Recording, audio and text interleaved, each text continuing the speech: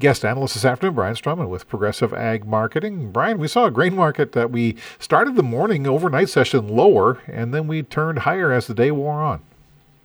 Yeah, we did, Randy. We started the morning with red ink, and we saw those markets firm up, like you said, throughout the session, and close here with some pretty decent gains, or near the close here with some pretty decent gains. You look at the markets again, the soybeans. The dry and hot weather continues to be talked about in Argentina. I think their good to excellent ratings have dropped, and you look at smaller U.S. stocks from USDA offering some additional support to those soybeans. Right. Not only that, but we have money managers kind of defending positions, it seems like, too. They are, and they're long corn and soybeans, and that's maybe some of that buying interest coming into play today. You look at those double-digit gains in corn, pretty impressive after seeing a lower trade in the overnight. That Argentina weather continues to be talked about, and I think their corn crop is only rated about 13% good to excellent. And, that offers support in addition to smaller U.S. and world stocks from USDA. Yeah. Livestock side, what happened there? Yeah, you look at the live cattle, feeder cattle.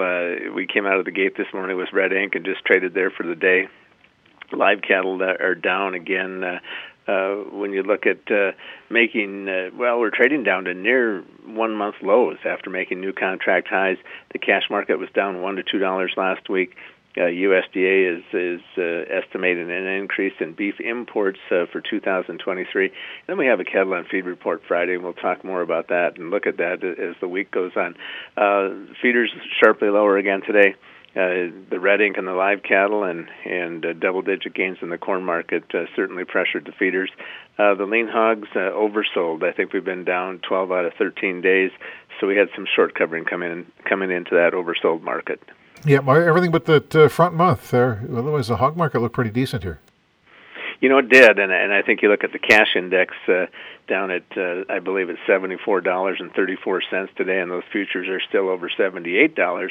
We traded close to $80 this morning, but again, they backed off, and with that cash index down there in February, only a few weeks away, that's going to pressure and limit the movements in that front month.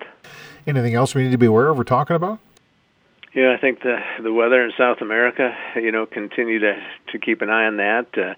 Export demand is certainly something to watch. And when you look at the export inspections for corn, I think we're down about 30% from last year. So, we need some support from the exports to keep these markets moving higher as well.